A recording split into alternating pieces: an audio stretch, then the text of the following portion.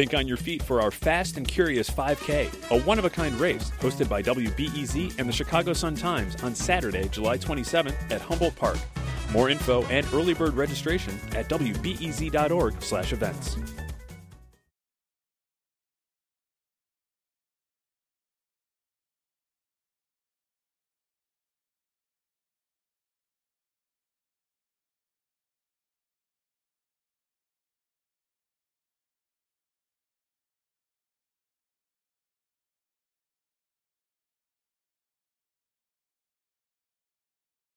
The C2 will have no choice but to seek all available recourse to stop them.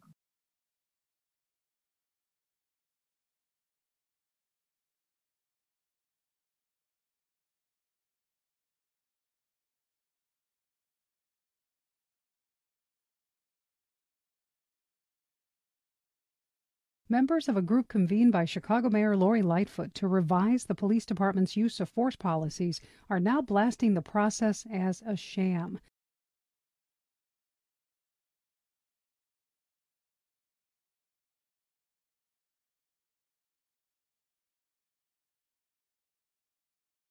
Chicago police officer Cynthia Donald is suing the city and former police superintendent Eddie Johnson. The woman, who we thought was Johnson's mistress, says she was in fact the victim of horrific abuse by Johnson.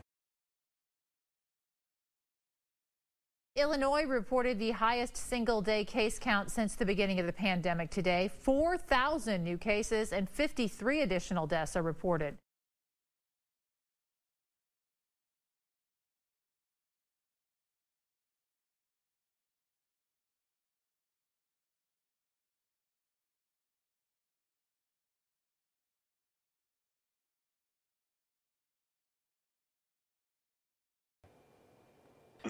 Today, Cynthia Donald, a central figure in the events that led to Eddie Johnson's firing at CPD, accused the former top cop of sexual abuse, harassment, and a hostile work environment.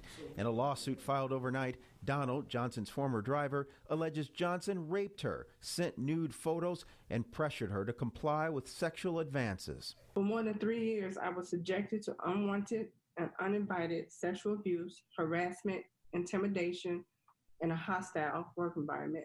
The suit alleges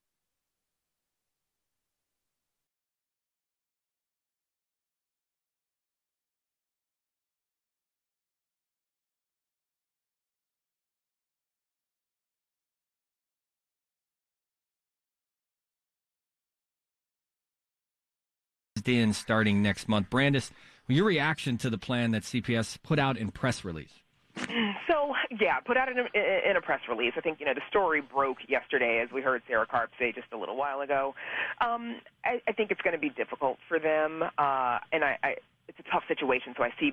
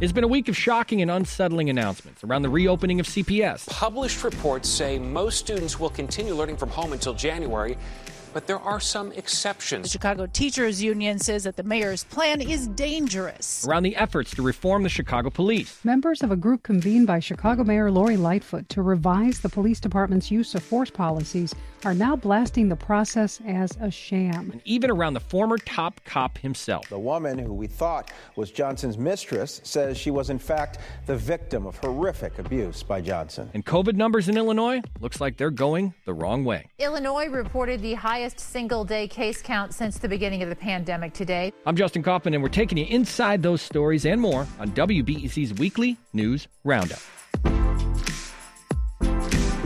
Joining us this week around our virtual table, WBEZ criminal justice reporter Patrick Smith. Thanks for having me. Also with us, WTTW co-anchor and correspondent Brandis Friedman. She hosts Chicago Tonight Black Voices Sunday at 6 p.m., as well as Chicago Tonight. Brandis, welcome back to the program. Good afternoon. Thanks for having me. All right, so this morning, CPS announced that the vast majority of students will continue learning from home until at least January. Preschool and special education programs will be phased in starting next month. Brandis, your reaction to the plan that CPS put out in press release?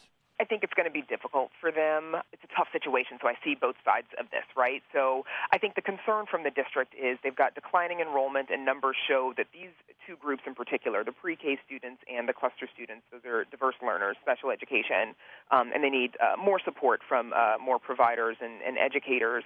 The concern is that these kids are not attending school, they're not engaging, and they're not getting the learning, and that the equity and the learning gap is just going to get wider and wider. But, of course, CTU has been against this for a very long time, and they've been, out and loud about it with regards to whether or not the schools are safe to return to. And I think they felt like they weren't really getting the information that they needed about case count within the buildings for the handful of folks that are working in the buildings. Now, CPS says that they're going to start addressing that going forward and sharing that. They've got a spot on the website that they're going to be posting those numbers, and I think you can access the data and get it school by school.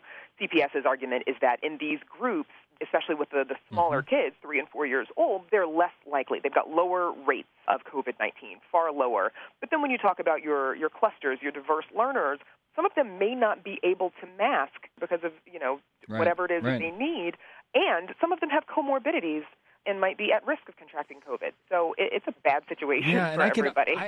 If CTU is pounding the table the way they are today and yesterday night about, being steadfast against bringing the kids back, what happens when the majority of students come back? Yeah, well, I mean, certainly their stance so far would indicate to us that they would be steadfastly against that, as you're saying. I mean, obviously we don't know what the situation will be like in a few months. It doesn't seem like things will be dramatically different as far as COVID is concerned in a few months, but hey, here's hoping, I guess. But yeah, certainly CTU's position seems to be that if we get to the point where CPS is saying we want to get back to in-person learning for everybody, that the union will fight against that. Let's make the transition to the story about the former Chicago Police Superintendent Eddie Johnson.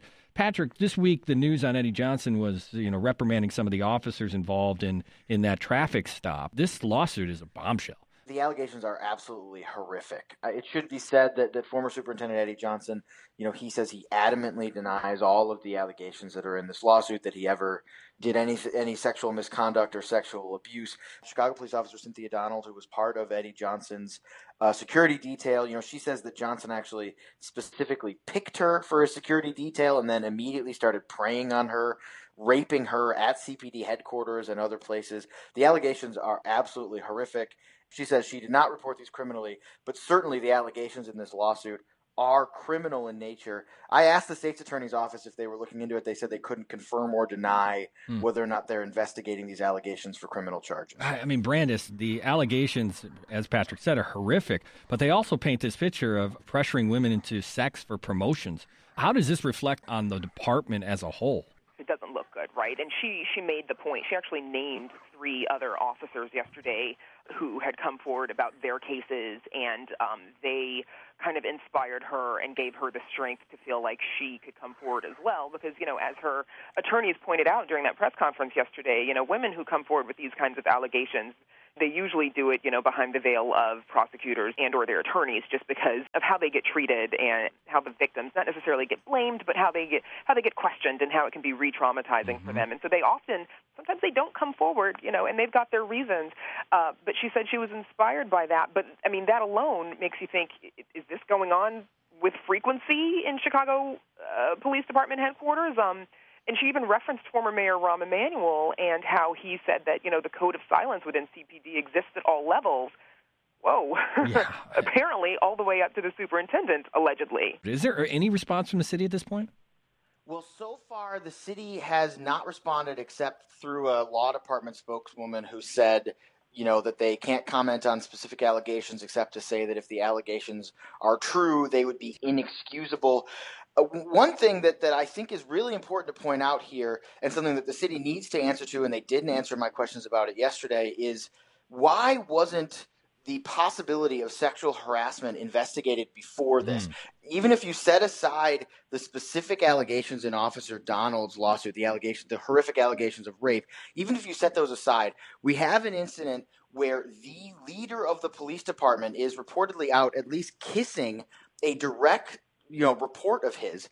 How is there not an investigation into sexual harassment at the very least? I'm not saying that it happened or didn't happen, but I have not seen any evidence that the city has looked into that. The Inspector General's report, the two that we've seen, the summaries of them that we've seen, that doesn't look into it, and the city has not answered questions about whether or not they looked into the sexual harassment part of this, even before you get to these new allegations in Officer Donald's lawsuit. And that's a good point. Sorry, I just wanted to add on to that. When this broke, and a year ago to the date almost, she was considered at the time to be his mistress, something that he obviously wants to keep secret from his wife, but, whatever, they're still in this public place having drinks, at all hours.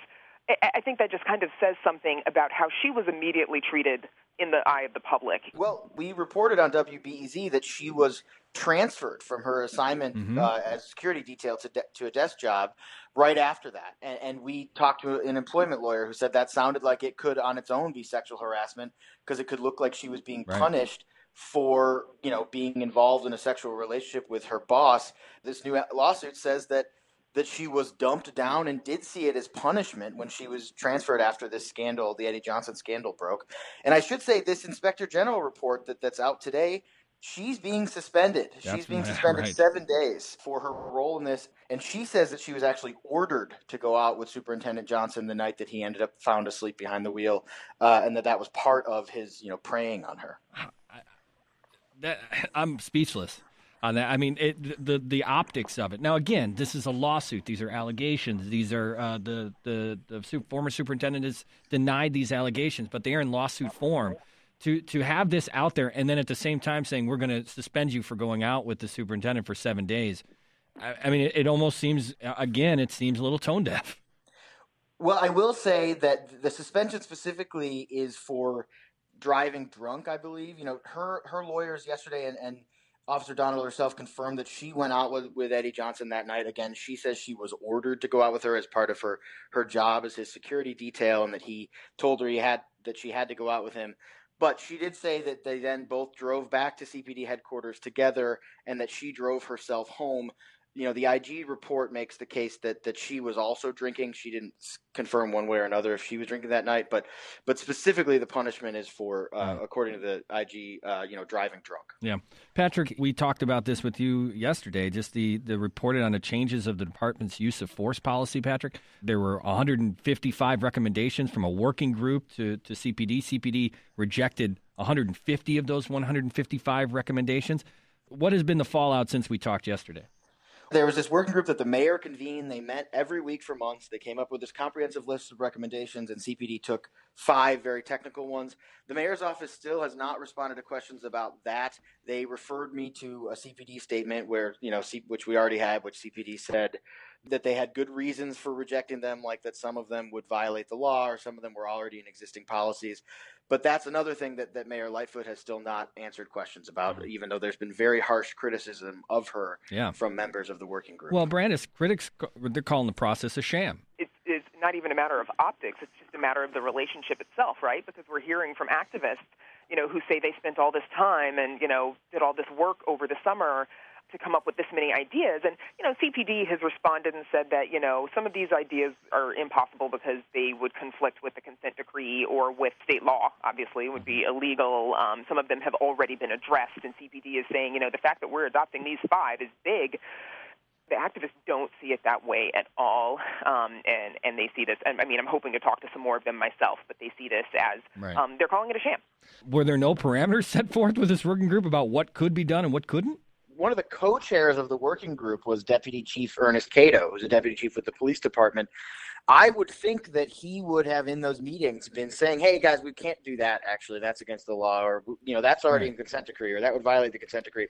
It's possible that he did say those things, and the group just were like, whatever, man, we're going to suggest what we want to suggest. I wasn't in those meetings, obviously. But, yeah, the police department was involved in this process the whole way through. So for it to then come out with 155 recommendations that they say mostly are either impossible or not necessary or would violate the law is surprising.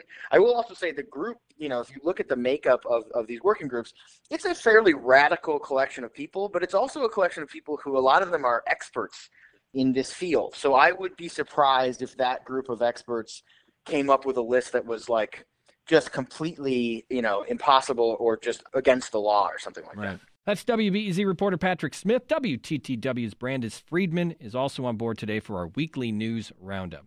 Let's dive into some of the other big stories happening this week. Illinois reported the highest single-day case count since the beginning of the pandemic today. 4,000 new cases and 53 additional deaths are reported. Cook County Board President Toni Preckwinkle detailing her $6.9 billion budget plan for fiscal year 2021. The census was supposed to continue through the end of October, but the Trump administration argued they need the extra time to add up the results by the end of the year. Okay, experts have been talking about a second wave, and it seems like the second wave is indeed here. You look at all the numbers, and they look to be headed in the wrong direction. Brandis, I guess the big question is, will some of the biggest restrictions of the spring and the summer, are they coming back? It's looking like it, isn't it, unfortunately? And actually, since we've been on the phone, IDPH has released its new numbers for today, and we are over 5%. It's 5.1%, with another surge in reported cases at 4,500. So, you talk about schools reopening. That's kind of the argument of CPU, that cases are on the rise. They were actually lower, obviously, in August and September when people could actually be outside. Had you told us that that's where we were going in February, you're all going to be locked down, none of us would have believed it. But it became reality, and it's frightening to think that that might be the case again if this is the second wave. Yeah, and, Patrick, when we start talking about even the emergency travel list has grown, Indiana was added to it, and added to it in a way that was much different than before. Before it was, okay, don't go to Indiana, be cautious, you got to come back and self-quarantine if you spend more than 24 hours there. Now they're specifically saying if you do not work in Chicago and you live in Indiana or vice versa, don't come to either place, and you have to self-quarantine. That's a huge deal, especially when we're talking about the thousands of people that commute back and forth across the border. Yeah, there are thousands of people who live in Chicago on the southeast side who, for them, going to Indiana means going across the street. It means going to the grocery store. Yeah, exactly. And so, this is the sort of thing where those people there are either going to ignore this order or it will really, really change their everyday life.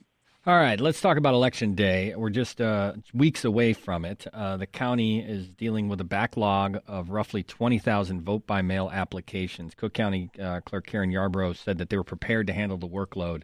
The stories so far have been about the Postal Service or about, voter fraud. But then also the stories will be about the lines people are waiting in for early voting. Are they prepared for what could be obviously is a record amount of counting? That's a big part of this, and there's a lot on the line. We can't be as a country, we can't in a state, we can't be in a position where they're like, you know what, there's so many to count, it's going to take 6 days. I've seen people saying, and I don't just mean here in Illinois, I mean nationally, like, hey, we should be setting expectations where you might not know the winner of the presidential election or other races, for a week after voting. And I do think it's important that we in the media set realistic expectations, and what's most important is accuracy and our democracy actually working. But people just are not used to that, and I don't think people are going to accept that, and it's going to create a lot of confusion, I think, if we have one thing on election day where people are saying, well, here's what the results are so far, and then it's drastically different a week later. I do think that has the potential to be a real sort of crisis for our democracy, honestly, because then people will be wondering what to believe. I think we all worry that our president will help add to that confusion and concern. So yeah, I agree. It's something that we need, that Illinois and Cook County and Chicago need to be prepared for, but it's also going to be a national issue. Yeah. Governor J.B. Pritzker facing new opposition over his graduated income tax proposal. This time it's coming from his cousin, billionaire Jennifer Pritzker. She donated $500,000 to help stop the measure. I want to play a clip of his response to that news. I don't know if you have a cousin and whether you agree with your cousin on everything, but, let's just be clear. The fair tax is about making the system fairer for the middle class and for people who are striving to get to the middle class, and asking the wealthiest people in the state to pay a little bit more. So that's why I'm fighting for it. This story obviously gets headlines because the names, and it's family fighting cousins and cousins. But if you've been to the History Museum and you've seen the family tree of the Pritzkers, you know it's a pretty big family, and there's probably a lot of different ideologies at play. But what do you think of the fact, Brandis, that the Pritzker family is fighting in the media? There's a big difference when cousins who disagree have this kind of money to put towards causes that they believe in. And so, okay, Jennifer Pritzker disagrees, and she's put $500,000 in to support the organization that opposes the graduated tax amendment. Here's the other thing I have to say about that, though, is, Governor Pritzker has, that organization, I forget the name of the Coalition for a Fair Tax, they've raised about $55 million. Most of that has come from the governor. We all know that Ken Griffin has put a substantial amount of money in the same pot that Jennifer Pritzker has put her money in with regards to opposing it. That adds up, y'all, to about $100 million, which is a very expensive amendment campaign for and against. Yeah. And I'm just thinking in a pandemic when people are hungry, and obviously all of these folks give to worthy causes to help other people, but that's just a lot of money to put towards. It's so much money. It's so much money. Means to an end, but that's so much money I know. For ads. If people were cynical about the process of government and the process of campaigns and politics, if they weren't before, they are now after $100 million being put on a ballot initiative. Let's turn to the 2020 census. The count is stopped, I guess. Today is the day, right? So, Patrick, what's at stake here in the state of Illinois? If you go to the census websites, they say 99.9% of the whole country was counted. We did it. But there's still a lot of questions about and a lot of undercounts in specific neighborhoods in Chicago. Right. The WBEZ reporter Esther Yoon-Ji Kang has been reporting on this, and experts say, that 99% number really doesn't mean much at all. And we have a lot of neighborhoods here in Chicago that are below where they were the last time we had a census count. What's at stake is, we could lose an additional congressional seat depending on how the census turns out. And obviously, millions of dollars in federal funding through the SNAP program and other programs that are based on the population of the city or the state or the county are at stake here. My last story is just about sports before we wrap up. The Chicago White Sox fire Ricky Renteria. Ricky Renteria, a manager who was fired by the Cubs before they won the World Series in 2016, replaced by Joe Madden. Now Ricky Renteria fired as the White Sox are on the way up. This guy can't catch a break. Poor guy, right? Poor Rick. Doesn't he wants to win a World Series or at least go to the World Series? And I won't lie, I don't follow baseball a whole bunch, but I do know that Rick Hahn said, that when the White Sox win their next championship, that Renteria's fingerprints will have been all over it. I'm sure he's like, that's great, but I would like for my fingerprints to be all over, the championship. Yeah. Actually. I'd like to be in the dugout, right? Be there, right. Holding it rather than just leaving some fingerprints. So. Right. And Patrick, I'm blown away that they're considering Tony La Russa, who's the longtime, manager in baseball from the Oakland Athletics, former Chicago White Sox manager back in that '83 squad, as even a potential candidate. Hasn't been in the dugout since 2011. I forgot his age. I think he's in his late 70s. But Tony La Russa for the manager for the White Sox? Yeah, I have been really surprised by that reporting, too. I mean, he's so long. He's not out of baseball. He's been, he's sort of kept his toe in it, but it's been a really long time since he was a manager, as you said. It feels like quite a retread. Although I'm not a White Sox fan, but I would much rather they pick Tony La Russa than A.J. Hinch from the Astros. I just don't think anybody involved in that Astros cheating scandal should get such a great job. As a baseball purist, I would say Tony La Russa's got some dirt on him as well, as he was not only the coach of the Oakland Athletics with the Bash Brothers and the steroids there, but he also in St. Louis with Mark McGwire as well. So I don't want to. I'm just saying, like you can say, AJ Hinch got caught, Tony La Russa didn't, but there's a lot in there. All right, that's going to wrap up the Friday News Roundup. Thanks to our panel today, WBEZ's Patrick Smith and Brandis Friedman from WTTW. Patrick, Brandis, thanks so much. Have a great weekend. Thank you. Same to you. Thank you. And that's the Weekly News Roundup. Thanks for downloading us this week. For more great conversations around the important stories happening in and around Chicago, make sure you're subscribed to this podcast. I'm Justin Kaufman. Thanks for listening to the Roundup from WBEZ Chicago.